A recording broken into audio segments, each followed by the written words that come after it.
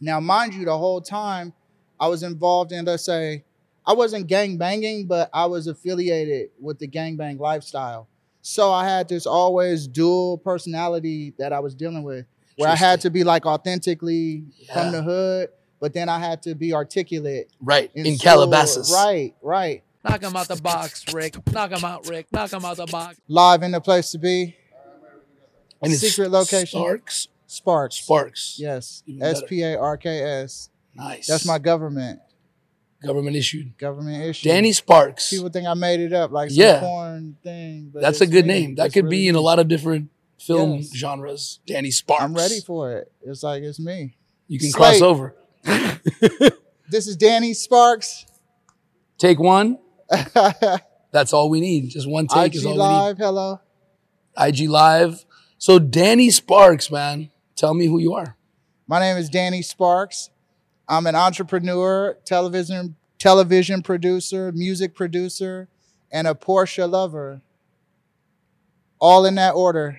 How did you figure those things out? How did you become who you are today? How long have you been this person that you are today, would you say? The iteration that you're seeing today has existed for probably about 10 years. I own a business that's a waterless car wash. Started as a mobile car wash. And so what became of that was I used to do security, right? Like at a HOA. Yeah. And so I was getting into acting. And so I got a role on a TV show called Uncle Buck for NBC. Not Okay. even a real big thing, but they needed me for like 2 weeks. I remember Uncle Buck. I did, but not the John Candy one. Yeah. This was Mike Epps on Got NBC it. Yeah, probably 10 The years TV ago show, right. almost. So anyway, they needed me for longer than I had vacation for. So I ended up getting fired from the security job. And what I did was I took the money from the Uncle Buck thing, a few grand, and I started my car wash. And so I would go to people's houses and wash their cars. And it built up to the #1 car wash in Santa Monica. How did you know to start a car wash? Why did you do that? It wasn't, so I gave you the What sparked quick- that? No pun intended. What sparked that was my love of cars. So what Okay. I went down a list of businesses that I could do. So I wanted to like try to be a dog walker, a tutor, car wash, even say maybe I'll go back to school and be some type of technician for cars or something. I really wanted to leave the space of, damn, this is my job, into like, yo, what's my career? Right. And so at the same time, I needed something that could support a family because I'm married with 3 kids. So I can't just be no starving artist, right? And so as luck would have it, 1 car turned into 5, 5 turned into 10. The Wilshire Fairmont Hotel called me to wash their fleet of cars. So after I washed their fleet of cars in another hotel, Shutters called me to wash a fleet of cars. And so what happened was I started to install my car wash into hotels. And so at that point, I was less hands-on.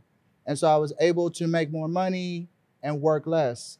So you scaled it. Was And there wha- something yeah. unique about your car wash or you just did a Yes, great job? The unique thing about my car wash was that if you booked a car wash, still to this day, if you book a car wash, we're going to show up. We're going to do a good job. And you're not going to, if you're dissatisfied, you're not going to pay for it. That's unique in the sense of right now, if you get a good guy, it's like a good housekeeper. She might come for a few months, but there's going to be a time where she's sick or a catastrophe or grandma got cancer again or something like that. With me, we show up. It's like we're very reliable. So you built up a pretty I built big up team. a reputation. My team, I had over 140. This is pre-COVID. Yeah. All the way down there. My biggest contract was the valet department at Torrey Pines Golf Course, where if you go to the golf course at that time and you wanted a car wash, it would be through my company. But with COVID, all of that kind of shriveled up. But it helped me segue myself to start producing music. So through the car wash, I was able to buy all of this equipment, renovate a part of my house to make it a studio, and do independent stuff. And then also to produce television as well. And so I do shorts for people, profiles, commercials for businesses, stuff like that. So how did you get into that? Like is that your That was number always is that your a number one passion. passion? That was, it's To not my produce number one.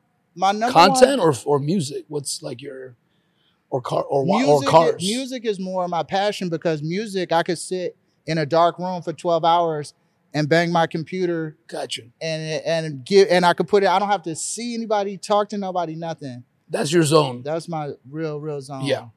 And so on top of that, I was always a Porsche guy. So another unique thing in my car wash is I would come wash your car in a Porsche. So I had an old Porsche, a 68 912 that was powder blue. And so when I pull up, it's an interesting, you ain't never had a car washer. Were you doing content, making content, promoting yourself? People would do it to me like just word of mouth. Word of mouth.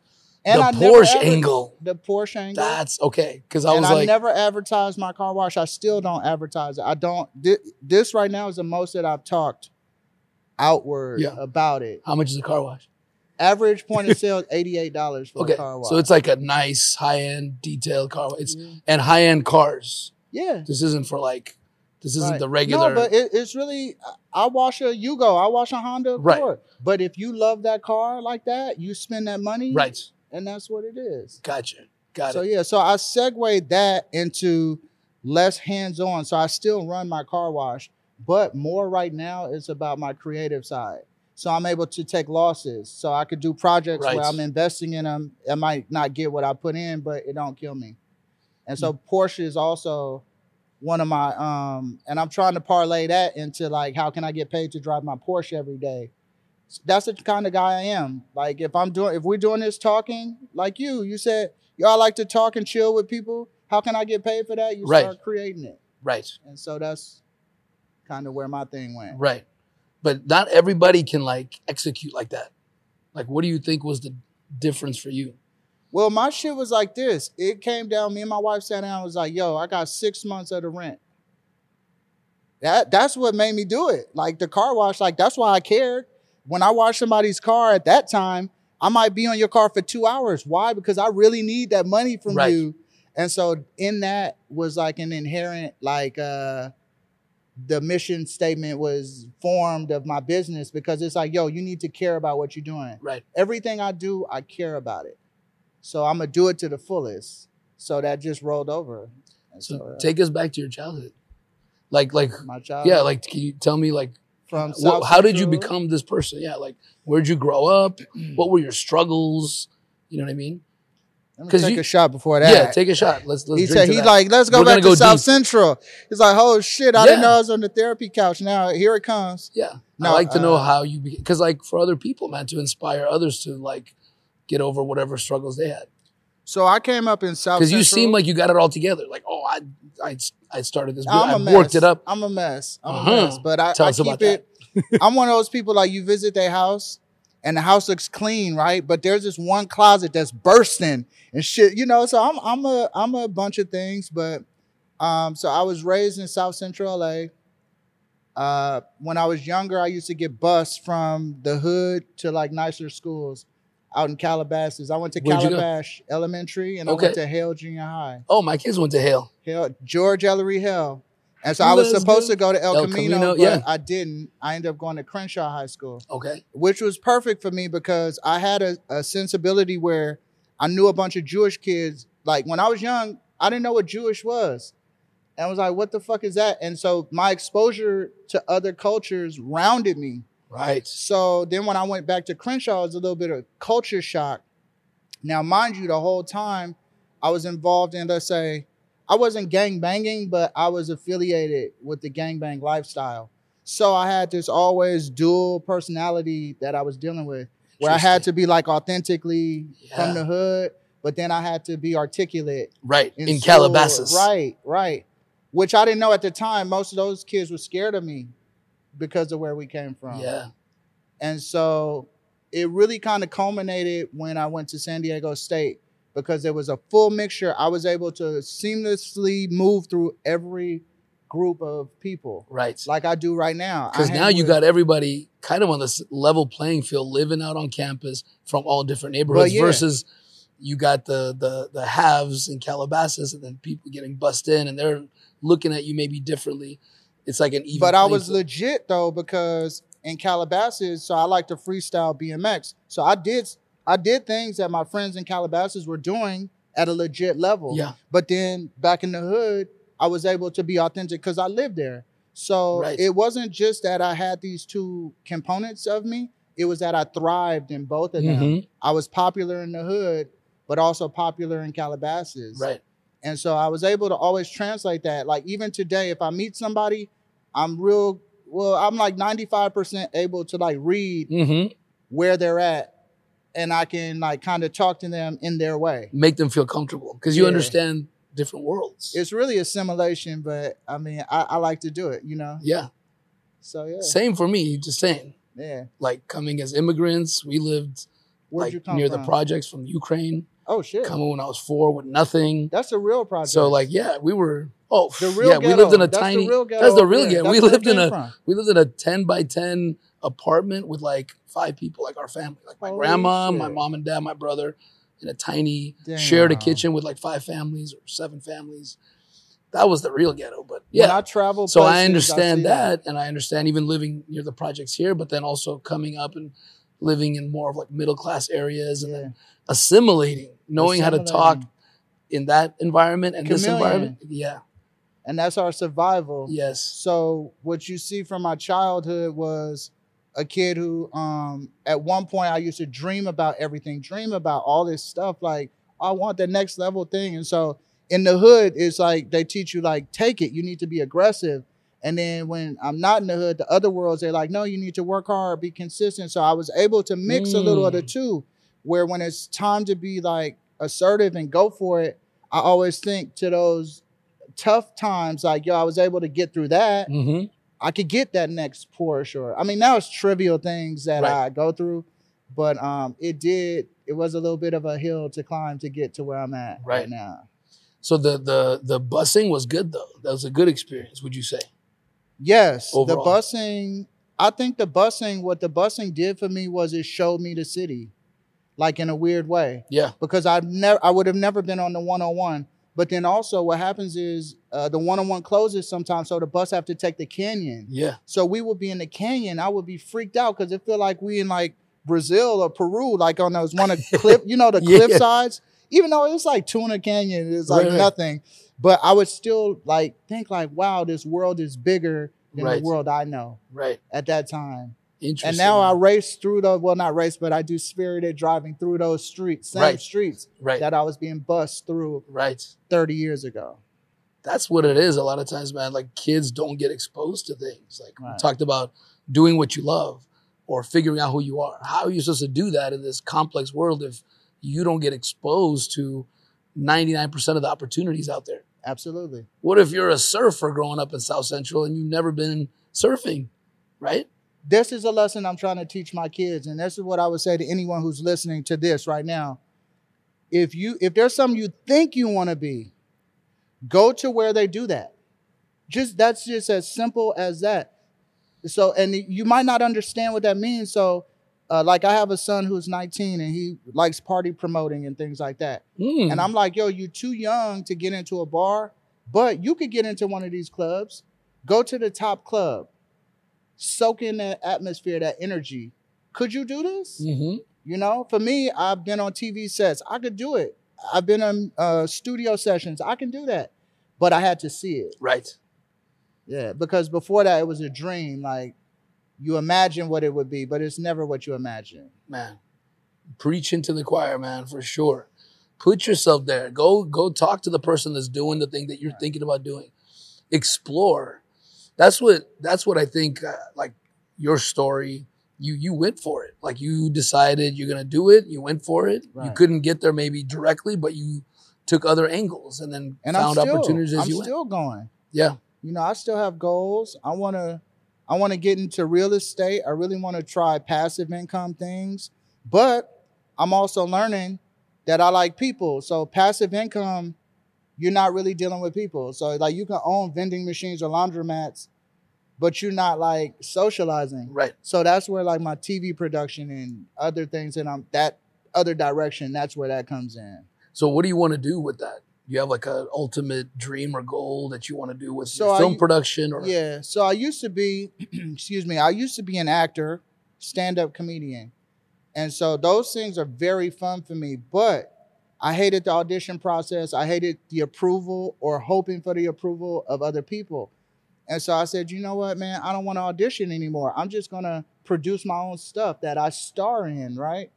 And so as I started to do that, I figured I like directing and getting a product to the market more than I like acting. Mm-hmm. And so now what I've turned to is actually directing and producing my own projects. And so right now I'm working on a TV show that's, and I do my own pilot. I develop it myself, put my own money or raise funds to get it off the ground. And then I bring it to the market. And when I say the market, distribution. So networks, content, people who need money, if you want to YouTube, even whatever. And so that's where that's taking me. And awesome, it feels good because I always drive by where I used to do security in my Porsche now, where I'm like, I have to remember that. Right. And so it just feels really good to do that. What would you say was like the biggest struggle you had to overcome? The biggest struggle in your life.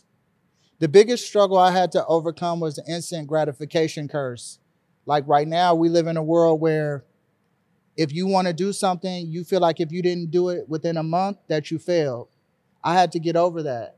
And so what happened was I had to know that today I was a success. If I got progress, is a success, right? So who said this? Napoleon Hill, I think. One of them, or The Strangest Secret, is where success is just progression towards a goal. Right. It ain't the goal. It's getting closer to it. So the biggest hurdle for me would be where I would do an assessment. I say, man, I want this. Let's just keep it simple. I want this Porsche, another Porsche. Man, I haven't got it yet. Or maybe I'm saving my money. I have another 1,000. Oh man, but the car costs 50,000. Now I'm never going to have this car. But what I learned is the time is going to pass anyway. What are you doing with that time? Right. Get closer to it. And then what happened was I got so caught up in the moment by moment, one foot in front of the other, that when I got the Porsche, I didn't even realize. I was still saving. Right. And I was still like in that mode, like I need to be at this goal. And my wife had to stop me and say, stop, look at where you at. Right. Everything that you wanted, my vision board, everything on there, you got. So you got in that habit of progression, man. Constant improvement. Which is how we should be. Like, I totally agree. The perfectionism, man, is such a curse. Like I battle all the time. Like you start getting frustrated with yourself. Yeah. It's hard to imagine that history isn't going to repeat itself a lot of times. Yeah. Do you know what I mean? Like, that's funny. When you've been struggling with something, let's say for a long time, it's hard to go, no, I'm going to be different and keep working on that. It's easy to go, I'm never going to do it because I've always been that way and that's just how it's going to be. Yeah. And if you think that way, it's true. It's over. Yeah. You got no whatever shot. You think is right. You're right. And so I wake up. That book, Napoleon Hill, man. I mean, that was written a long time ago, but all the same. As a Man Thinketh. Mm-hmm. Yeah. Also, The Richest Man in Babylon. Yeah. Mm-hmm. And also, I did a lot of Jim Rohn. I would get into all kind of motivational speakers. But for me, really, what that it helped was me a lot was too, that by the way, fear. man. Also, it was a guy named Phil Stutz. He's a great psychiatrist. And he helped me for a few years where like I have a huge anxiety thing where I'll defeat myself before I get out of bed, And so he taught me how to run into my fears, which is another thing with the Porsches is like the driving, the way you drive a Porsche is when you're in trouble, you have to step on the gas. That's like counterintuitive to everything you've ever thought. So if you're going into a turn and you're in trouble, you need to be on the throttle so you have control of the car to go through the problem. Wow. And so in life, it's the same way. When I kind of second guessing myself, I need to really do what I'm scared to do. Right. And that's been my story. Everything. That's why you see me right here. Same, man. Yeah. I didn't even know why I was doing scary things for a while, but that's what it was, man. I was like practicing. I was trying to get myself ready to do the things I want to do. And when you do something that scares you, it disappears. Right. But if you don't do it, it grows and it chases you. That's Phil Stutz, The Tools. Yep. I'm dropping a lot of books and shit. I'm not, there's no plugs. Hey, same with me, man. I had to go through and learn from the masters. That's right. Like other people have figured it out, so we had to do it too. I didn't know a lot of this stuff. Copy that success. Exactly, man. Copy the right cat, they say. Absolutely. So tell us, what's the show called? So the show, the working title. How do we follow your show? How do we follow you?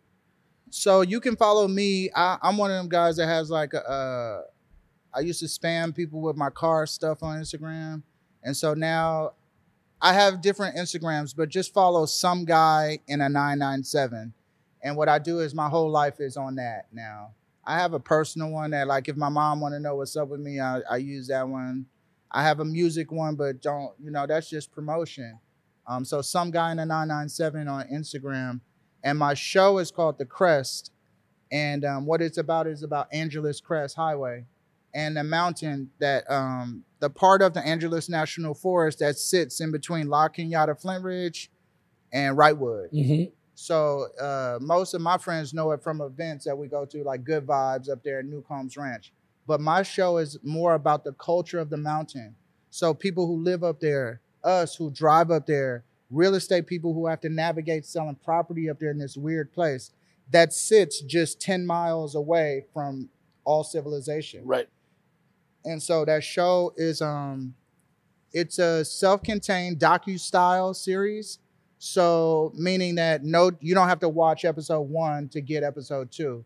And it follows profiles of interesting people like your show, but on the mountain. Right.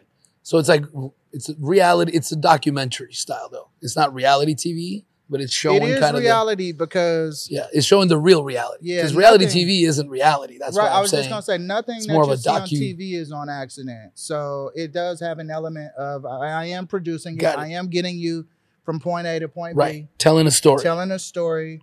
But the stories are so dope that I'm really not even writing them. I'm curating the parts of your story that I think should be showcased. Right. Which is what a good documentary does, right? I mean, they're still curating, they're still producing, trying to figure out what the story is as they go and maybe moving the people with that story. So I don't really write it per se.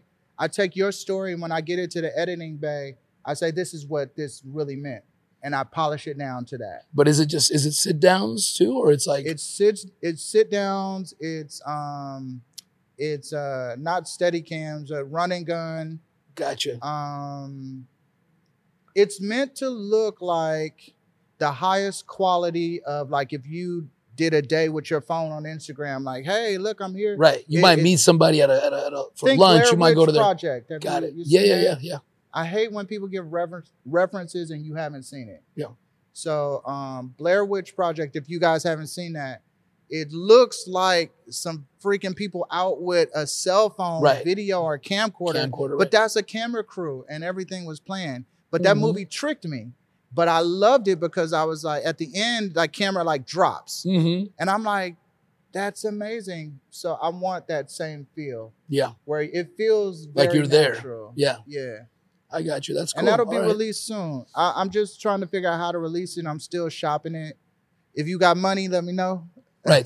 Hey, you gotta put gas in the car, man. A slight check. It could be your name on the credits. Hey, but, Porsche's just sitting there unless somebody puts gas in it, right?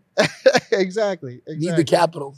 Exactly. I meant to ask you one more thing, like as far as like acting and film and production, like how did you get into that? Like when did you know you wanted to do that? Was it at an early age? Did you get involved with theater?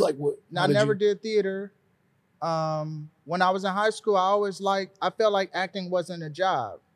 I felt like, they getting paid to pretend. I could do that. But everybody feels like that. And then Denzel did Malcolm X, and I'm like, I'm black, halfway handsome. I could do that. Everybody has that inside of them. And so I not everybody, but yeah. I guess I'm feeling that way. And so I didn't act on it until after college. And so I played football in college, so I thought obviously I was going to be a football guy. That fell apart quickly. And when it came to work, obviously I'm 21, 22. I don't want to work. Right. So I'm like, I'm going to go into acting. And so when I went into acting, I went to the Acme Improv Theater. And I was just talking over everybody, breaking all the improv rules. And so the instructor came to me. He said, you're a stand-up comedian. You're not an improv actor. And so I was like, whatever that means. And so he sent me to a comedy club, the Improv Comedy Club. And so I met a few friends there and I did stand-up comedy for 13, 14 years. And so how was that? That is one of the scariest things you can do. I took a stand-up comedy class to conquer the fear. I was at the comedy store. I was so scared, man. I would do the open mics and stuff like that. And then eventually I was able to do friends and family and stuff like that. Yep. But What pulled me away from stand-up, the reason I still get out, but the reason I don't do it every night is because it's hard for me to walk out the house at 9:00 for work. That's not the type of work I want. Right. It's a different lifestyle. It's way different. But at the time when I was like at the height of it, it was love, bro. I felt like a rock star. Even though I was getting pennies, it felt like, they paid me $100. All we did was drink and eat wings and talk shit about that lady in the front row. And so I did that. And so then I started doing a bunch of podcasts. When podcasts came out, I was with John Lovitz doing his stuff at City Walk. And I think what pulled me out of comedy too was then I started getting into even producing shows. And so I found that even with comedy, it was more money in like producing a show than being on a show. Right. And so all of that has like made me who I am today, where it's like, yo, I would rather put something together and sell it to y'all as opposed to like being, and this is my story. If you're an actor, ride it out, because most of the successful working actors are the guys who you see their headshot over and over again. They show up to all these auditions, but that kind of I didn't break through that wall. But if you want to do something, break through the initial wall of whatever's stopping you from doing it, and you will get to where you want to get. But sometimes also be realistic where you want to get. But see, and this is what I'm hearing. You go for it. You're trying to break through the wall, but you also are putting yourself in an environment that might create other opportunities that you don't know about. Like, you wouldn't have known that you wanted to produce content if you hadn't gone to acting because it pulled you in, and then stand up and so forth. Right. You got to be willing to try things. Well, that's one of the keys I'm hearing in your story. It's the football. It's the audible. Yeah. You know, and that's another lesson that I've learned is that sometimes your dream, what you thought it was when you were in bed, is not what you really wanted. So you wanted a version of that you don't know exists until you go see it. Right. And so that's like what we were saying before, is like to know what it exactly looks like. So your vision board might have a house on a hill. But now what I tell my kids, what hill? Where's that hill? How many bedrooms is that house? The more specific you dream, the easier it is to achieve what you're dreaming about. Because it feels real, and then it allows you to reverse engineer it. That's exactly because then you go, what you do. Well, what do I need to do to make that happen? And then what's the actual number? Yep. And so I used to do it wrong, where I used to look at salaries. I would Google, not at this time Google, it would be like Netscape or whatever the fuck the internet was at that time. Look up like the professions that make over 100,000. Of course, doctor, lawyer, then you go down, pharmacist, whatever, different things. And I would be like, why is the trade-off so bad? Like, why do I have to do all of these years of school? Why do I have to do all of that? Then I learned doctors and lawyers are the highest bankruptcy cases of all time. So not even that saves you. Right. So if you want to be rich, you have to figure out how much money is rich. Because I used to think 100,000 was rich. Right. And then I had 100,000 in my pocket one day, and I'm like, wait a minute, damn, that After was fast. taxes. Yeah, I'm like, that was fast. Wait a minute, I thought I was rich. Same, man. So once you have your specific number of what you need, then you go for it. And it's like little by little, and before you know it, you halfway there. And then before you know it, you there. And then you got to make new dreams. That's where I'm at right now. That's where the crest is. Always evolving, man. That's where the crest is. Like, when is that coming out, by the way? It's no date on it. Really, it's it is. So talking with like the Audible type stuff. Yeah.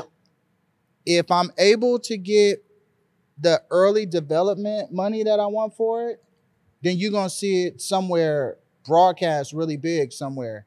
If I don't get the money that I want for it, then I'm gonna self-produce it, and then it'll come out on a slow roll, independently, either through a website or a subsidiary of Hulu or one of these places. People don't know that all of these networks, if you have content, there's money. I did a NASCAR podcast called The Right Turn. And it was me and a guy named Daryl Wright. And we were the only two black guys doing NASCAR at the time. And so I won't say the company, but a major company came to us and was like, yo, we just want y'all to be, when people go to our website, it was major website. When they go to a website, y'all pop up, like you in the way. And that was their way of like having content, like going. And so, and that was a real check. We can't make enough content. Check. And I'm going to tell you, it wasn't as nice as what we're doing right now. it wasn't until I blew 100,000 that I understood that the money is not what I'm seeking. It's the security. Right. So a lot and to of be us able to think- do to experience this but life that's how the you security. want. Joy is security. So for me, I like to get in my car and drive on these windy roads. Why? Because that when I'm on them windy roads, I'm feeling like I'm successful enough where I could do this hobby. It's security. Yeah. Because I know I got the house chilling, my family's chilling, everybody's good. But then where you lose that security is the things that are necessary for you to progress, you lose sight of. So if I'm not creating, if I start to like feel myself and I'm like, yo, you did good, then I'm losing because I'm resting on my shit and I'm eating through. Yeah, man. And here's the thing. Yeah. If I wanted security, if that was all that I needed for happiness, I would have stayed in corporate finance. No man. doubt. I took a Getting very off at 5 o'clock rough every day. road, dude.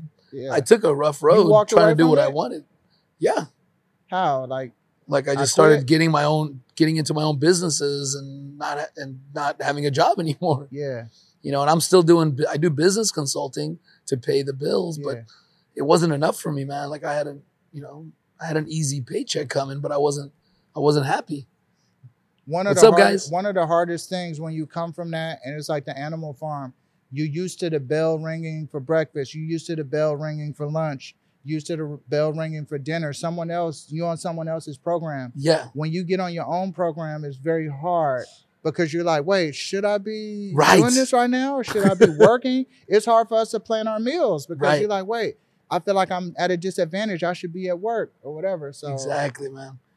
that's It's what give it and is. take, man. But for me, that wasn't enough. Just the security wasn't enough, man. Yeah, no doubt. Maybe I'll change my mind as the bills pile up. You ain't never gonna change your mind about No, because what I you like really freedom, want. man. Yeah, I like to do what I want. Yeah. And No but doubt. you got to make money, so that you got to pay the bills. So it's finding That's that where balance, being like you that's said, where man. being realistic Yeah. comes in also. Yeah. So for me, it was always like I always think, what does it cost to be me for 30 days? Mm-hmm. If I know my bills, and no one's gonna tell you this, like if you know your bills are $5,000, you need to make $15,000 every month. People don't want to hear that. Right. Wow, where am I gonna come up with $15,000? If you come up with a keychain that you sell for $1, then scale it up. Sell that keychain to 100 people. Make $100 profit. However you do it, that $100 scale that to 1,000. All of a sudden, you now making what you need to make. It starts little by little, but figure out what it costs to get to your dream. Like write it down. Be a CPA about it. You know, and that's what I do with my TV show. Me and my partner Stan Kaplan. I was about to say Stanislav. His name is Stanislav. Stan Kaplan. We are now invoicing when we make our time. When we do a day, I say, okay, Stan, what's your rate? What's my rate? What's your camera's rate? What's these microphones rate? And then I do it with a timesheet. So when the investor come and I say we need 30 grand, he goes, for what? I Right. go, for this. Absolutely, man. And it's very easy to sell something that exists than it does like a dream. Oh Right. man, it's gonna look great. Right. You got to package it Yeah. and pitch it, have a sizzle reel. And it's funny you mentioned that because it's what we've been talking about these last couple of months. Like, hey, now because I want to be able to do it more. And if you're not getting paid for what you're doing, you only have a limited time to do it. And then also So- you have to, and then that's where the business mind comes in. You have to figure out how to do it with no money. That's the trick, man. Y'all just witness a man. meeting here. Hey, on man, camera. that's the tough part, man. You know, people want to do what they love. Everybody's leaving their jobs doing what they love, but then monetizing, that's a whole nother level. Absolutely. That's where we get into the big league. So that's what we're going to talk. That's going to be part 2. All right, man. I think our guests are showing up. Cheers. Danny Thank you for having Sparks. Thank you, me. man. Salute. Hey, Thank we you. got to do an extended session, go really deep. Yeah. Might need And tissue for that one. if you're gonna walk away, did he cut me? If you're gonna walk away from this, walk away from this know exactly what your dream is, and then you can get to it. That's it, baby. Visualize it first. Every detail to dreams. To dreams. Knock him out the box, Rick. Knock him out, Rick. Knock him out the box.